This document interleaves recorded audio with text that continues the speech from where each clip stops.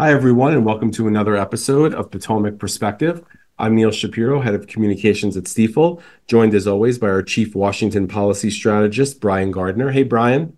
Neil, happy NFL playoff season.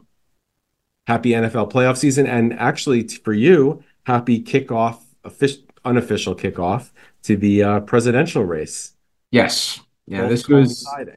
yep, this they coincided and in a big way. A couple of folks had big wins, Yeah. both on the political field and on the gridiron. Well, even though the Giants weren't playing, I feel like Giants fans got a big win too with the We two, were not unhappy. Let me leave it yeah, that way.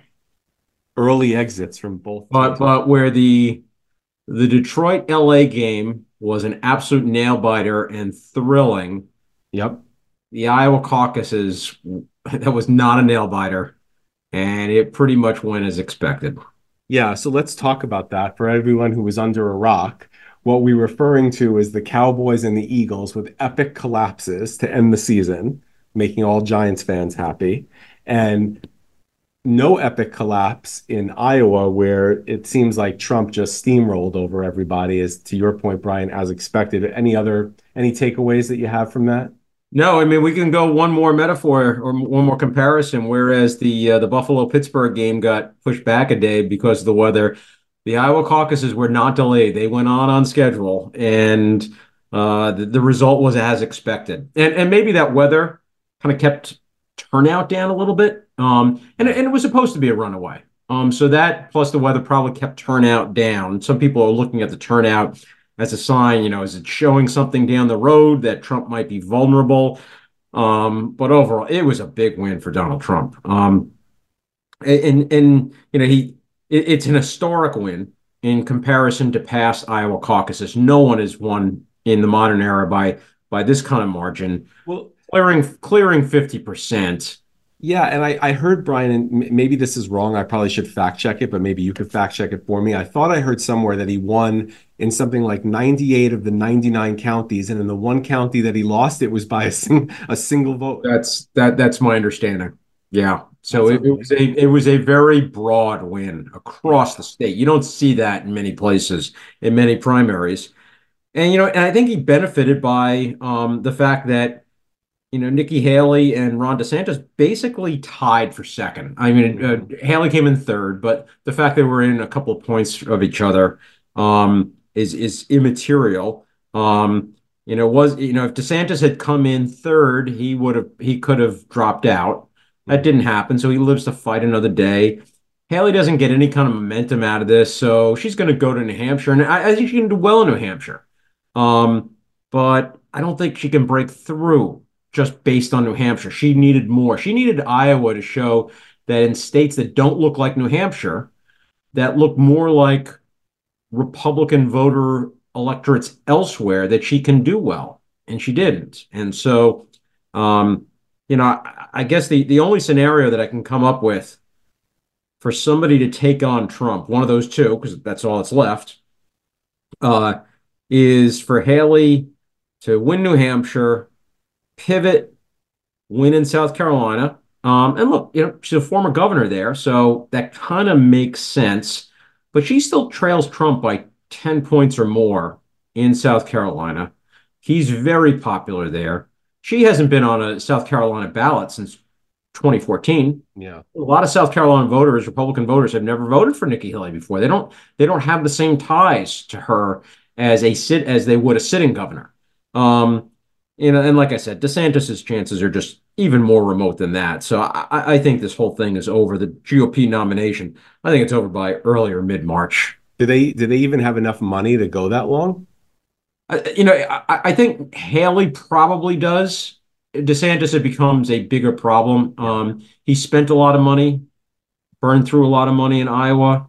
Some of his backers are now going to back away and not support him. Yeah. So he's going to have trouble raising more money. I think Nikki Haley, she probably has enough money to fight a few more weeks. And if she got any kind of momentum, if I'm wrong, right, and Yeah. she does win, if that New Hampshire, South Carolina scenario works and she wins both of them, let's just say that for the sake of argument, then the money will start to flood in. And she would definitely have enough. Plus, Trump's not, Trump has a lot of money, but he's spending a lot of money. A lot of his fundraising is going towards his legal bills. The campaign is paying for his legal bills. So, Trump isn't exactly, just gushing in money. Yeah. Trump has the benefit though of getting a lot of free airtime. He gets it's amazing. In some ways, though, this is the great irony. Is that one of the things I think he's benefiting from is that he's not on free media a lot, or the social media platforms. He's been deplatformed, and I think him being more quiet than normal, Yeah. usual. Excuse me, that's a bad choice of words there, but than typical with Trump. I think that's helped him. In some ways, it's the reverse of 2020. The Biden basement campaign is now the Trump basement campaign in some ways. Hmm. You just don't see him on free media or social media nearly as much as you did in the past two cycles when he was running. Yeah. Well, it's still early, but It I hear is. what you're saying. And Yep. remember, Well, I know it's getting late early, Neil. yeah, well, for certain candidates that we've just discussed, obviously.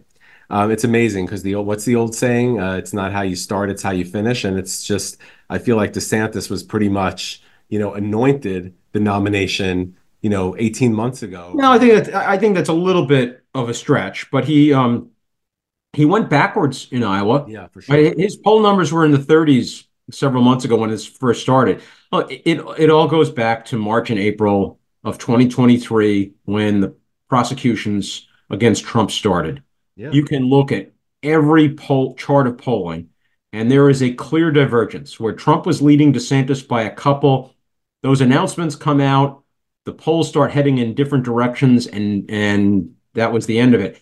Look, Ron DeSantis has not run a great campaign. There are a lot of technical things that people can critique about his campaign, but at the end of the day, the the fundamentals of the race being Trump being prosecuted by the deep state, and I'm kind of taking the view of kind of your typical Republican voter. It rallied Yeah. Republicans to Trump, and that There's was no it. doubt.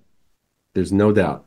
I mean, it goes back to, and then we can move on off of this topic, but it goes back to the first campaign, 2016. What was Trump's line? I could shoot someone on Fifth Avenue and my supporters will still stick by me.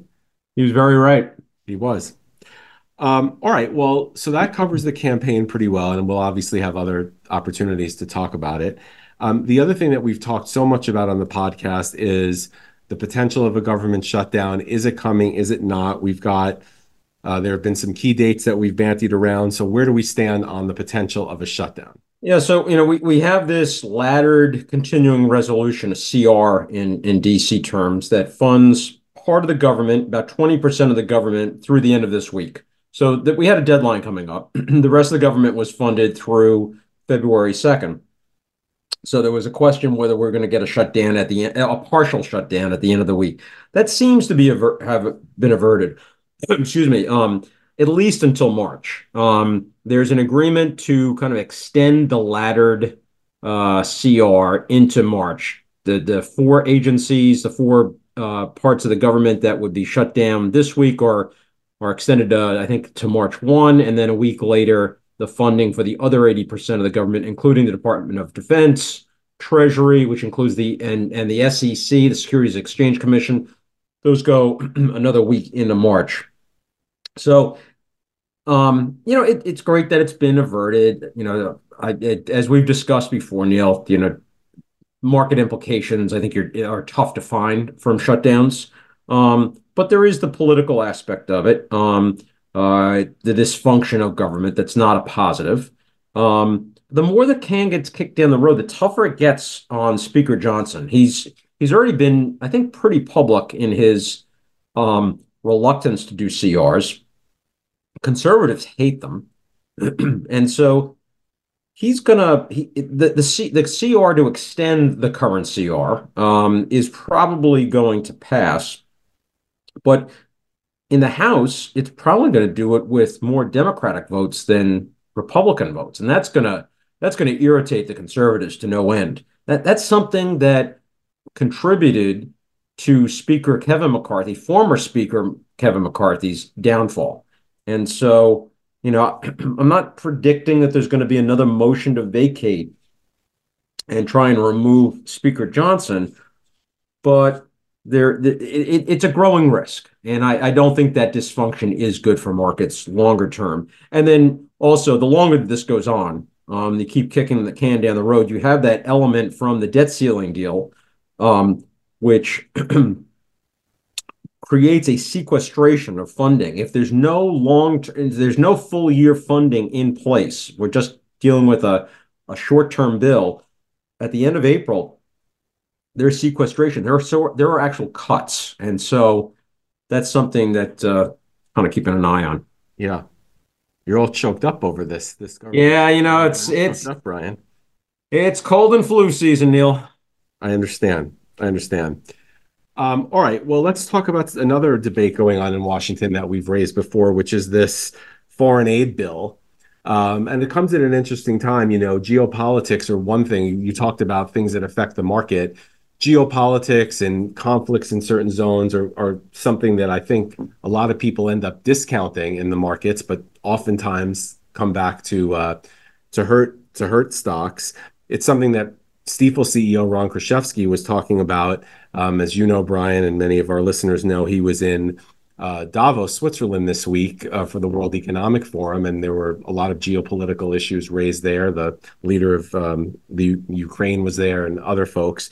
So I guess the question for you is, where do things stand right now with this supplemental aid bill? So, for listeners who don't remember, back in the fall, President Biden proposed a spending bill, a supplemental foreign aid package, aid for Israel, Ukraine, Taiwan, some border spending. And it's been hobbled. And there's no clear path forward on it to get it passed. So, this kind of ties into the issue of the shutdown, because Johnson's standing with conservatives is going to deteriorate if he brings the supplemental to the floor without something in return. And what does he get in return? Well, it's on immigration. House Republicans, they want to try and attach HR2, which is their immigration border security bill, but that's not going to pass the Senate. There's no way it's going to pass the Senate. The Senate itself has been negotiating. Senators from both parties have been struggling to reach a deal on immigration policy changes.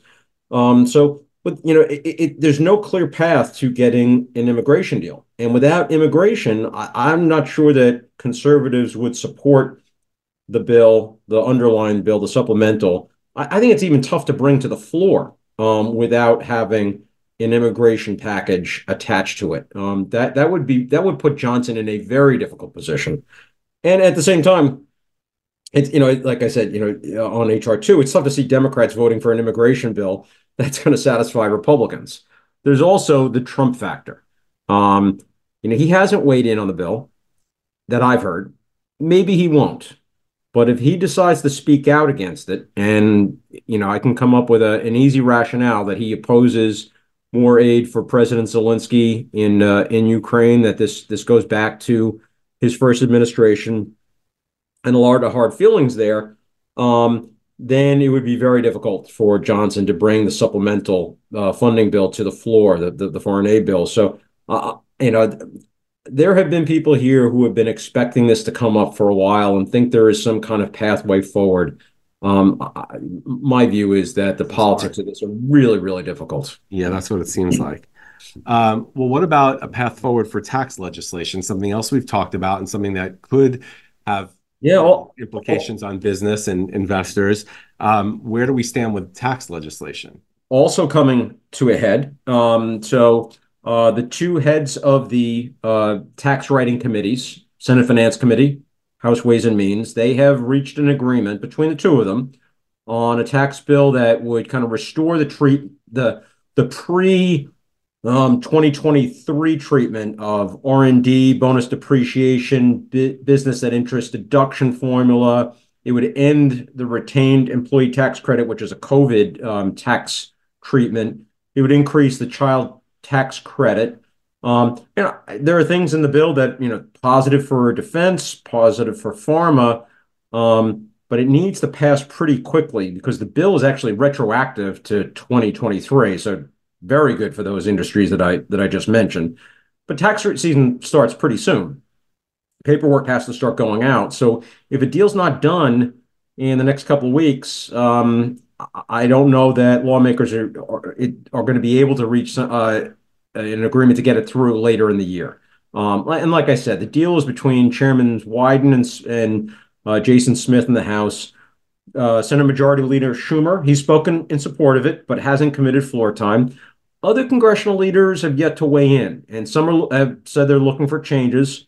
So, some Republicans might think the increase of the child tax credit is too much, and they don't want to vote for a corporate tax cut while debating the budget. And this always ties in together. Some Democrats are going to be ambivalent about the corporate tax cuts, and they're going to think that the child tax hike, the credit hike, that's too small. So I think prospects are pretty murky at this point.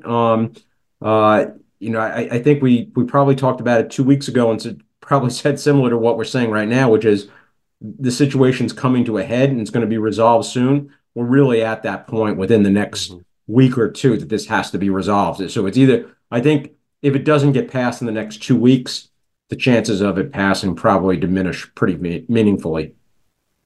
A good teaser for the next podcast. Yeah. All right. Well, Brian, but the next podcast, we're getting closer and closer to spring training, Neil. So, I mean, I'm preparing my previews right now. I just can't. Yes, you can. It's going by way too quickly. I know.